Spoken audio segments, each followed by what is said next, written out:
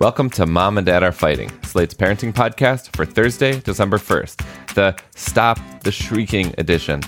I'm Zach Rosen. I make a different show called The Best Advice Show, and I live in Detroit with my family. My daughter Noah is 5, and my son Ami is 2. I'm Elizabeth Newcamp. I write the homeschool and family travel blog, Dutch Goose. I'm the mom of 3 littles, Henry who's 10, Oliver who's 8, and Teddy who's 6. We live in Colorado Springs, Colorado. I'm Jamila Lemieux. I'm a writer, contributor to Slate's Care and Feeding Parenting column, and mom to Naima, who's 9.5, and we live in Los Angeles. Today on the show, we have a question about a 5-year-old who constantly throws tantrums, screaming, "No, don't, stop," to relatively minor requests. Her parents are concerned someone will call child services due to all the yelling. Is there a way to stop the shrieking? Then on Slate Plus, we're going to talk about how to set healthy boundaries with grandparents. Here's what you'll hear if you have Slate Plus. You know, you want to give your kids that experience of being around them, but perhaps it's toxic to you, right? And you don't want that toxicity passed on. And the problem with being empathetic is that sometimes you feel so beat down that it feels like you're giving up a piece of yourself to be empathetic. Okay, we're going to catch up on our week in parenting, but not before a quick break. See you back here in a second. All right, Jamila, do you have a triumph or fail for us this week? I have a fail. It's a confession, if you will, and a resolution. It's a new segment, confessions. Right, parenting confessions. That is so often what our fails are. Like, here's this awful thing I've done. Let me confess. So I, and by proxy Naima, have become an inconsistent masker. For folks who've been listening to the show since the beginning of the pandemic, you may remember that I was once like the captain of the anti-COVID caravan. You know, I was very diligent about washing groceries and wearing masks and gloves and just all of the things and socially distancing. And I stayed in the house for a year and, you know, didn't do anything socially until I got vaccinated, basically. And even though masking has been passé for quite some time, you know, in our corner of the world here in LA, I and Naima, you know, and her father's household too, had like still, for the most part, been pretty consistent. Now, that doesn't account for going to brunch or to a movie or to a bar. And I still do those things, you know. But when I'm not doing those things, I'm masked. So I wear a mask in the grocery store and a mask to pick up Naima from school. And, you know, I don't really go anywhere else. Like, I usually wear masks at the gym. And, like, I just kind of fell off. I didn't realize, like, how much I'd fallen off until we got to New York, where we spent Thanksgiving week. And we were there a couple days before my mom got there. And she's an excellent masker. So we pulled it together once mom came. And so, like, that kind of helped us get back on track. But, you know, even though we've both had our flu shots, there's this crazy flu going around. And, you know, it's supposed to be worse this year than last year, because last year people were masking by the droves, you know. And so we're masked back up. We're back on track. And, you know, I've just got to do better. I mean, it's not that I wasn't doing it at all. It's just that, like, I gotten really comfortable with being like, oh, left it in the car. I'm not going back to the car. I'm just going to go in the store. Oh, you know, I'm going to, you know, like the last time I went to the gym, I think I came in with it on and then was just like, you know what? And it's just so easy when you look around and no one else is wearing them. You know, I think part of what shook me up a bit in New York is that I was seeing them. And, like, when you see them and you don't have one, like, I don't know about you all, but I feel like an asshole. You know what I mean? Like, I don't feel weird wearing one. I feel weird not wearing one when other people have them on. I feel very conspicuous and irresponsible and like I'm making some sort of political statement that I didn't intend to make. Yeah, I mean, we have dropped off tremendously. The numbers have been going down a lot. And so, yeah, I mean, that's true. I feel the same way as you do when I do enter a space and everyone's wearing them and I'm not. But, I mean, we're surrounded by people who are pretty conscious about other people, and like most of us have stopped wearing them. And I mean, we're boosted, we're vaxxed. I'm not defending not wearing it, but we're in a different place that we were last year and 2 years ago. Do you feel like, though, there are different kind of rules and standards now? Because I definitely feel like our mask usage has become like, if anyone in the house is sick, coughing, anything, we're all masking when we're out. Because I do feel like I don't want to give something to someone else, right? So we're limiting where we're going out, and when we are out, we're going to mask. But I mean, to be honest, I really resonate with the, like, if we are somewhere and everyone else has a mask on, or I even see one or two other people with a mask on, I'm likely to pull it out of my purse and put it on, because I just feel like, if I go into a medical office that isn't requiring them, I'm going to wear it because everybody else is wearing one. So the question is, like, are we there, or are we on the, should we all be masked all the time? Should we be masked more around children because of the RSV and because of the flu and COVID? I don't know. And I feel like we have not been given great guidance because the masking has become so political. It's like no one wants to tell us what to do. We haven't. I just think of people that have certain disabilities and ailments that make them, much more susceptible to serious malady if they get COVID. I think that's really my only basis at this point for continuing to mask. A lot of those same people are susceptible to flu. So is it just now that we're, like, more aware? I think it's more than just COVID. I think for sure, like, the flu is definitely a part of my, like, thought process behind masking this winter. Like, even though I've had a flu shot, Well, there are people who can't get them, right? I mean, and people that even when they get them, get sick. Yeah. Yeah, like I was at an event for my synagogue last week, and they requested that anyone coming, because it was close quarters, wear a mask, and we all wore masks.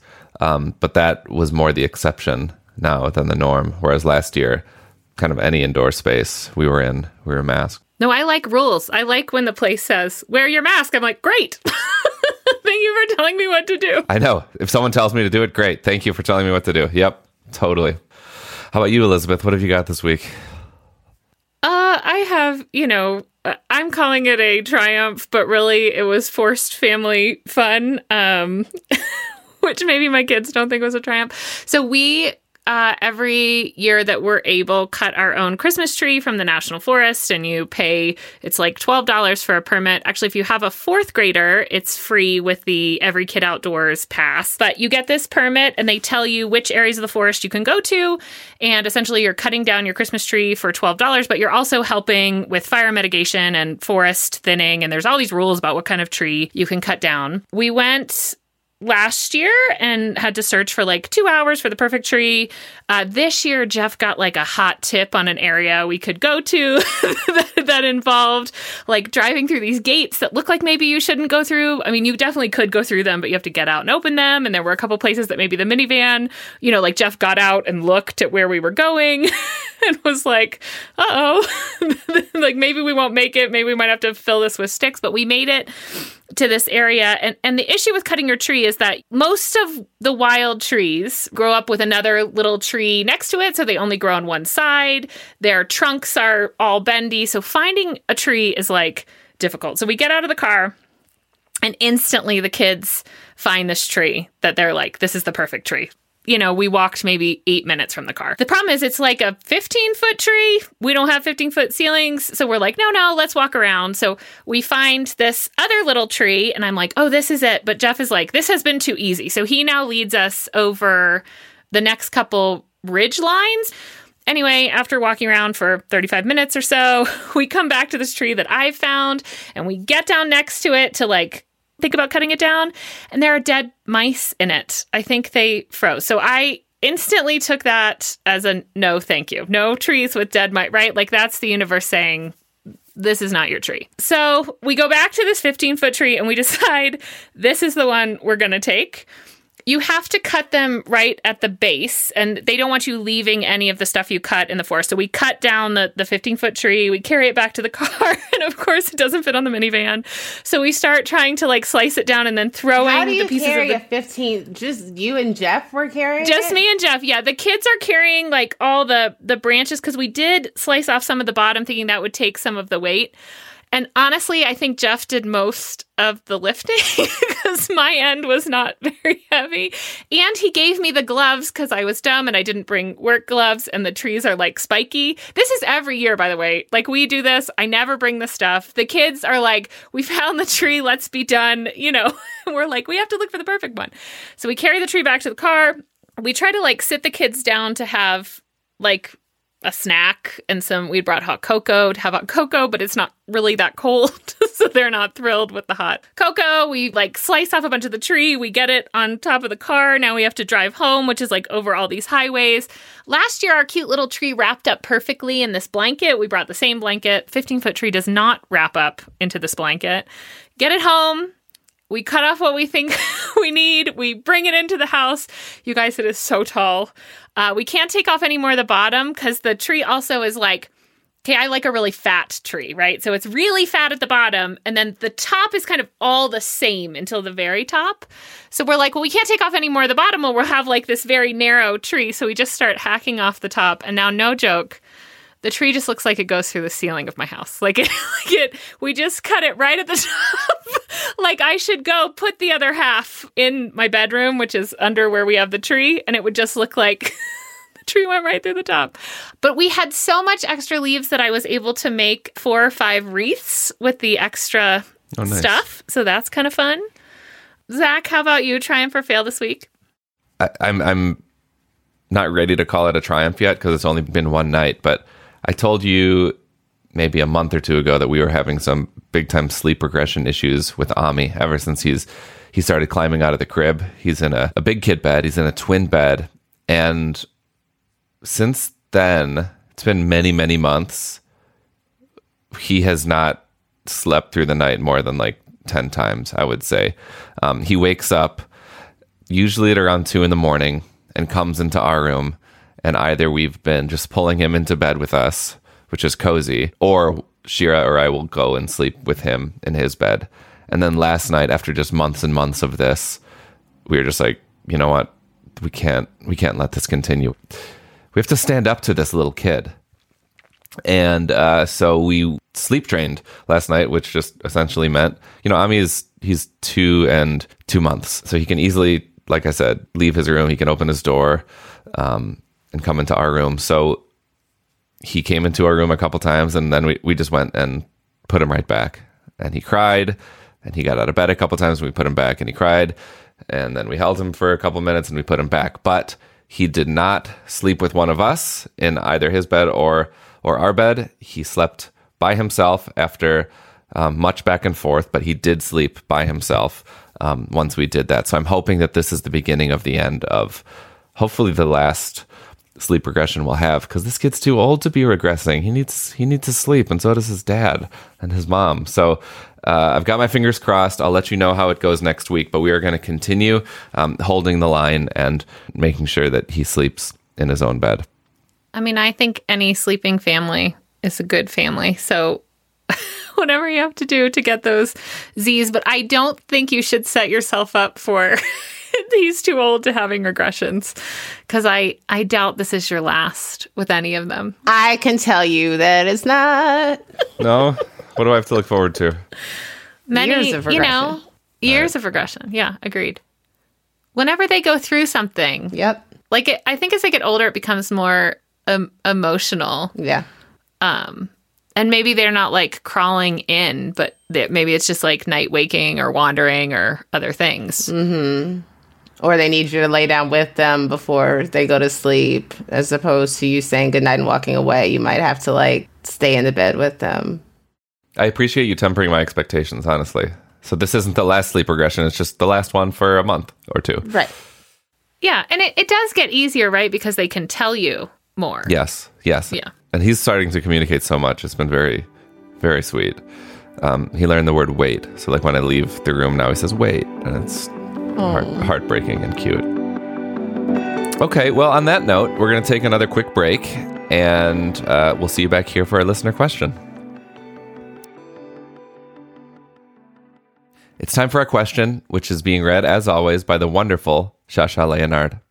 Dear Mom and Dad, our 5-year-old has always had big emotions, but somewhere in the last year and a half, she started shrieking and screaming bloody murder during her tantrums.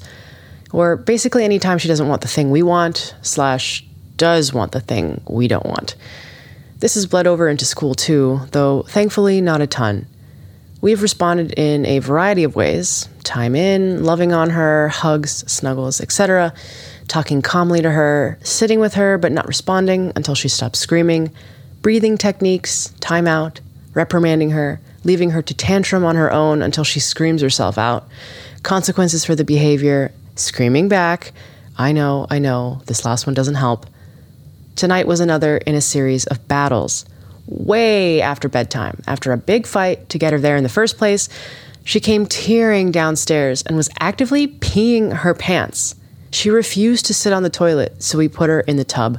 She screamed bloody murder, and then continued to scream even louder and more adamantly and verbosely when we said we needed to take her underwear off because they were wet. Like, she wouldn't let us do it at all. She got out of the tub screaming like a fire alarm, if fire alarms shrieked, "No, don't, stop," repeatedly for 10 minutes without end, and proceeded to curl herself practically under the toilet. We could not get her to stop. I had to leave the room. I've got some auditory sensitivity, and I have a hard time with loud, repeated noises. Thankfully, my partner worked magic eventually, 30 minutes later. As a child, I also screamed a lot, just not all the time. But one time our neighbors called child services on my parents because of my screaming. It was really terrible for all of us. I'm truly worried that the same thing will happen to us. How do we get her to stop constantly losing her shit? Or at least stop constantly screaming? I know kids push back, but I'm at my wit's end with the noise and intensity.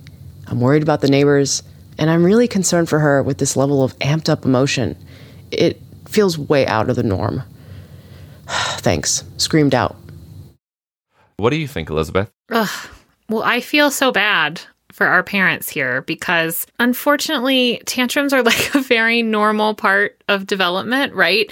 This is your child telling you that they can feel and that they have thoughts and opinions on the things going on around them, and they don't have the language or capacity to deal with them. I think that's really hard. I also think the hard thing is that this stuff does not resolve by you doing the right thing for 1 week or for 2 days or one episode, right? Like, they are going to have to grow out of this, but there are things you can do, I think, to minimize the impact to your family. What you can control in this situation is not your child, but how you are reacting to them. And it sounds like you've tried a bunch of different things, and a lot of times they just don't work immediately. What we found, which I think is kind of what is practiced in a lot of the gentle kind of parenting area, is this like name it to tame it. So anger is a secondary emotion. It's what you feel when you feel overwhelmed by something else. The reason kids choose anger and tantrums is because it's something you can control, right? Like, you can't control frustration or jealousy or sadness, but you can control anger. When you feel angry, there are things you do, and that feels very satisfying. Like, even as adults, think about when you as an adult get angry, it feels really good to, in the moment, scream back or be, like, oh, I'm aggressive and I'm big. That feels good. And so you have to understand that that is what your child's doing. So I think if you continue to say, like, you seem really frustrated, or I think you're frustrated, I think you are sad, I hear you that you wanted to play more, right? Like, so you're saying, I understand why you're feeling this, or at least, like, I'm taking my best guess. But with kids, it's usually pretty easy. You've asked them to do something that they don't want to do. I think then saying it's okay to feel that way is important. Like, it's okay that you don't want to stop playing. That is really frustrating. So now you've said, like, the way you feel is totally okay. And now as a parent, you set the boundary, and then you're going to enforce that boundary. So I think with the playing stuff, I try to tell the kids a lot of times when we are going to do the thing next. So, like, if they can't play the Switch anymore, I say, like, I understand that you're really upset that I've asked you to turn off the Switch. I know you're in the middle of a game, and that's really frustrating. We will get to play more, whenever that is, when we get back from this errand or tomorrow at the same time, right? So this is going to happen again, and it's not at all tied to your behavior. This is something that we are going to do again. Whatever it is that you're fighting over in that moment, this is when you're going to get that back. And then just holding to that boundary, which can be hard, but I think it is a very kind way to say, like, gosh, I know you really enjoy doing that. Or I know, changing from this behavior to getting into the car or to cleaning up from dinner, all these simple requests, like that is really frustrating because we feel that as adults too. We want to do the thing that we want to do. I have a couple resources that I just want to recommend really quick, which is getting like a wheel of emotions feelings chart, because a lot of them have like faces, and I think kids do really well with like pointing at the face and then you helping them.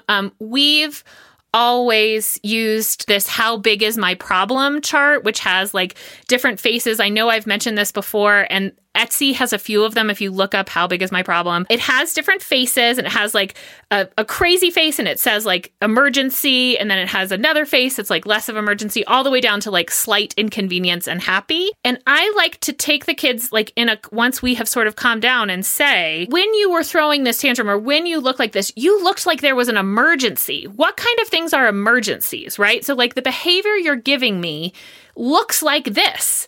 But what you should actually be telling me is something more up here, like the annoyed face. And these are behaviors of annoyance versus behaviors of an emergency. And this is important so we can keep each other safe. And I just think having those charts somewhere to refer to can be really helpful and concrete. But also know that like the reason these charts exist is because a lot of kids struggle with this. I don't know. What do you guys think? Well, I just want to add that like we have to put a COVID asterisk next to the behavior of like all children basically over the age of 4 right now. You know, that like the last few years have been really challenging for them and even more so for their parents. You know, so a 5-year-old would not remember the pre-COVID world per se, but still certainly had their life impacted in certain ways, you know, at the very least via the changes that their parents went through, personally, professionally, or otherwise during these last 3 years. So I think there's that to take into account. I'm curious to know what, if anything, the letter writer remembers about their own screaming. You know, like they mentioned very briefly that they once, you know, shrieked so loudly that child services were called. And the loudness was something that, you know, a lot, just not all the time, but that's a lot.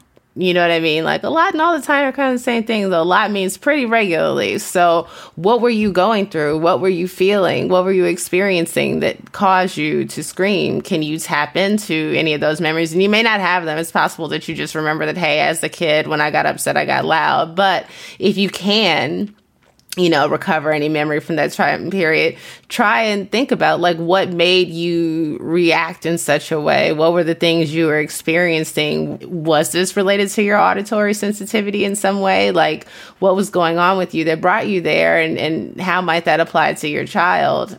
You know, for folks who listen to the show, and especially anyone who reads Care and Feeding knows that I, like every week, advise therapy, and I'm going to advise therapy again today. I think considering all that's happened in the last couple of years and that your child is experiencing these big emotions that you're struggling, it sounds like you're doing a lot of things, you know, like you've tried a lot of stuff. I think it is possible that your child may need to talk to somebody that is trained to identify what's going on with them, you know, so that they can provide you with the sort of tools and coping mechanisms and, you know, strategies for when these things happen, or, you know, strategies to help her express herself without having to scream. But I would say, I think, considering all that you've done, that it is time to, you know, outsource this while continuing to, you know, try new things and be as patient as you possibly can with her all along. But I think you deserve some support here. Jamila, can I add to that in addition to therapists, an occupational therapist is someone that works with a lot of this, including like the sensory stuff. So I think that's a great suggestion. And there are also therapists that work with, like you mentioned, families. So they're advising you on what to do. But if the therapy route, traditional therapy, doesn't seem to be working, or you feel like it's something else, there are occupational therapists that work with children to deal with kind of this overstimulation. Yeah, I co-sign all of that. And I was digging into this a little bit. And there's a difference between tantrums and meltdowns. These sound to me perhaps more like meltdowns than tantrums. The difference being meltdowns are usually a result of sensory overload, though I could be wrong. And so once you get into this meltdown territory, if you just Google tantrums versus meltdown, you might start to be able to identify some of the patterns and notice when your kid is having a tough time. I would totally co-sign going to talk to a therapist, but like when they are not melting down or tantruming, work with them to build their own calm sanctuary in the house, something somewhere that they love, something that's theirs, whether it's like a fort or a corner or under their bed or on their bed or just somewhere where they can like feel like, okay, this is like my space where I can go. And who knows, you've probably already tried this. You might be past that, but just to like build with them space to go when they're feeling these big feelings, that might help. But again, it seems like you're doing really great and you've tried a lot of this. So go talk to a professional. Please keep in touch. We'd love to know how everything goes and if any of our advice helped and what you decide to do next. Everyone else, if you have some advice to offer, send us a voice memo or email us at momanddad@slate.com. I really love the voice memos because then we get to hear your voice and then we get to perhaps put that into the show. That's also where you can send us any questions of your own, momanddad@slate.com. That's it for our show. Don't forget to join us on Monday. And while you're at it, please subscribe to our show wherever you get your podcasts so that you never miss an episode. This episode of Mom and Dad Are Fighting is produced by Rosemary Belson and Christy Taiwo Makanjula. For Jamila Lemieux and Elizabeth Newcamp, I'm Zach Rosen. Thank you for listening.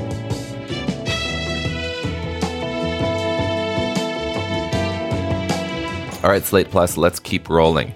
We're in a time of gathering, which can be a really lovely chance for families to reconnect. But it's also a time when we're renegotiating how we interact with our family, which got us to thinking about this piece we read from The Skim about boundary setting, specifically with grandparents. Can one of you give us a little synopsis, a skim of The Skim? The article touches on the challenge that many of us have with the fact that our parents want to give us advice and, weigh in on our parenting. They talk about some of the specific things that parents, often have things that they want to say about like sleeping and dining habits and physical touch, just some of those really hot button issues that we find our parents overstepping their boundaries at times. And so they give some pretty specific suggestions on how to address these topics. This also includes like conversation of gender and race and screen time. And it has some languaging for folks that are trying to navigate these things with their parents. But the headline is asserting what your values are for your household, standing on them, and, politely but firmly defending them to your parents, letting them know this is how we are choosing to raise our child. This is important to us. And, this is what we're going to do. One tiny takeaway that I found very helpful that I'm going to try to apply myself is switching out your buts for and. So instead of being like, I know that when my kids are at your house, you give them whatever you want, but we want to feed them healthy foods. So switch that out with, I know when they're at your house, you can feed them whatever you want, and we're looking to feed them healthier foods. So just like that tiny subtle shift can make them feel less defensive and make just your language kind of more empathic and, open to conversation rather than like authoritarianism.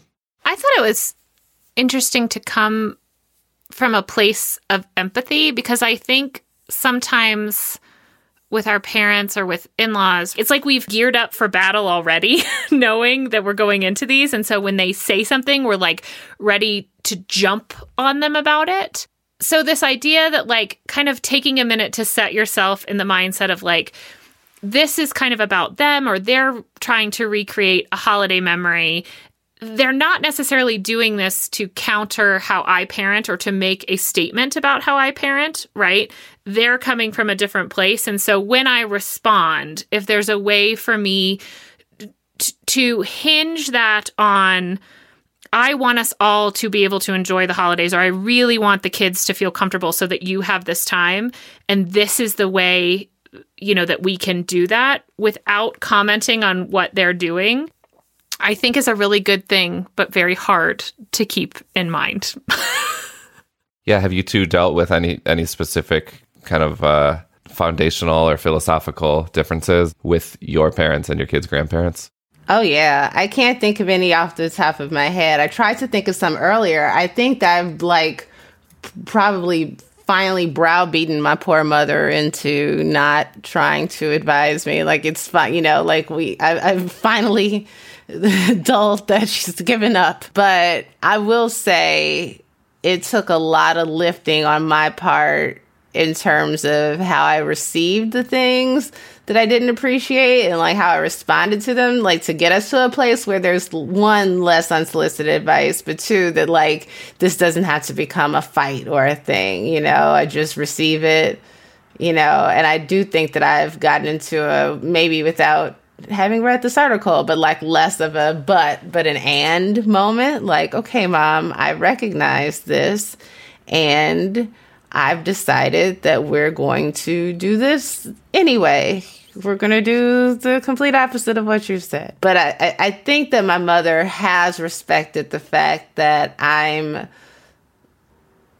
it's not that she's criticizing things that I'm not doing. You know what I mean? It's not a lack of activity. It's just a different take. You know what I mean? A difference of opinion on how you should correct this behavior or what you should, do in this regard. And that we've gotten to a place of, I think, healthy respect for my parenting, which I appreciate. The thing that comes to mind for me is the homeschooling, right? It is something that I think maybe none of our parents understand. And Jamila, much like you, I've just come to a place to try to understand. I don't have to take their advice, right? They're my children. Jeff and I make those decisions. We have a very different life and setup than what I grew up in. And that in general, I'm being offered this advice from them because they care about my kids and because they don't necessarily understand, and that it's not a battle I need to win, right? So me winning anybody over on this, what does that change at this point? I have dealt with it, though, through texting a friend who also homeschools, just oh, guess what was said today? One of the things that we did have a conversation with, and I actually think the more we've traveled with my parents, the more they're able to see the stuff that is working and the support that I can give the kids. But there's a lot of, we run into when we're around family, they want all this demonstration of knowledge. It's we need to demonstrate that the homeschooling is working. And that's something that I could just tell bothers the kids. And so being able to just say either redirect the children or redirect, my parents into saying I understand what they want us to see this, but maybe they could do some work together, right? Or work on this project together. My mom is great at helping the kids with math. And I think it also satisfies kind of her need to know that the kids are getting an education and they're not just flitting around here all day. And so things like that work really well. But I think it did come from that place of empathy, just trying to reframe it and say, my parents, Jeff's parents, are not trying to say that we are doing something wrong. They deeply care about our children, and they're trying to express what they know to have worked. So we have 6 grandparents, as you know. They're all very involved to varying degrees. We just spent the last week over at Shira's parents' house, and Shira grew up in an environment where everyone has an opinion about everyone else, and it's made them so incredibly close and intertwined, and everyone just knows what's going on. And because of all the time they spend together, they feel that each of them has kind of earned a right to at least offer a comment, whether or not it's welcome or not. It's just it's all fair to say because they're so close. And so it's something that I'm having to adjust to. My in-laws watch our kids for sometimes days on end, and they are so dedicated to them and so in love with my kids, and I'm so grateful to them. And I feel like the shadow side of that, or just the part of what comes with that territory, is them having opinions. And so, and that's fine. Like I'm happy to hear their opinions. I don't think that they are getting an equal vote, but I feel like the more time the grandparents spend with the kids, the more invested they are in having opinions. Like right now, we're talking about where we're going to send Noah to kindergarten next year, and it's been interesting, just kind of holding the line of like, I know she and I know what we want, but her mom might make some suggestions anyways. I mean, I think the good thing is all of us are lucky in the sense that we have healthy relationships. And I am sure that this is much harder if you have a very toxic or unhealthy relationship. And the holidays are the time in which, you want to give your kids that experience of being around them, but perhaps it's toxic to you, right? And you don't want that toxicity passed on. And the problem with being empathetic is that sometimes you feel so beat down that it feels like you're giving up a piece of yourself to be empathetic, right? Like to walk into something and decide, like, I'm just going to be the better person here can be really hard. Totally. Well, Slate Plus, thank you so much for joining us. We'll see you back here on Monday, and be sure to join us on Thursday for another bonus segment. Talk soon.